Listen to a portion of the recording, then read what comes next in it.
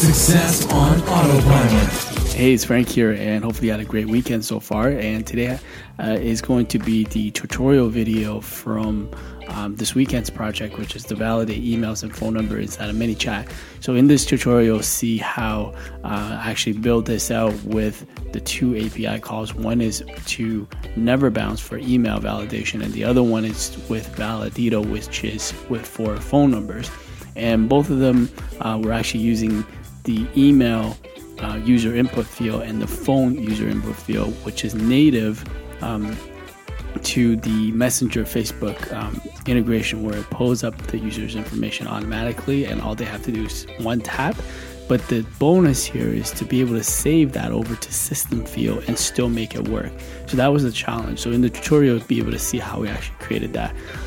So let me know, and I'll template this as well to put it in our template library. So if you have any questions, please join our Facebook community, but also you can log into the ManyChat template library. Thank you for listening. I'll speak to you tomorrow, Monday. AboutEmployee.com/briefing.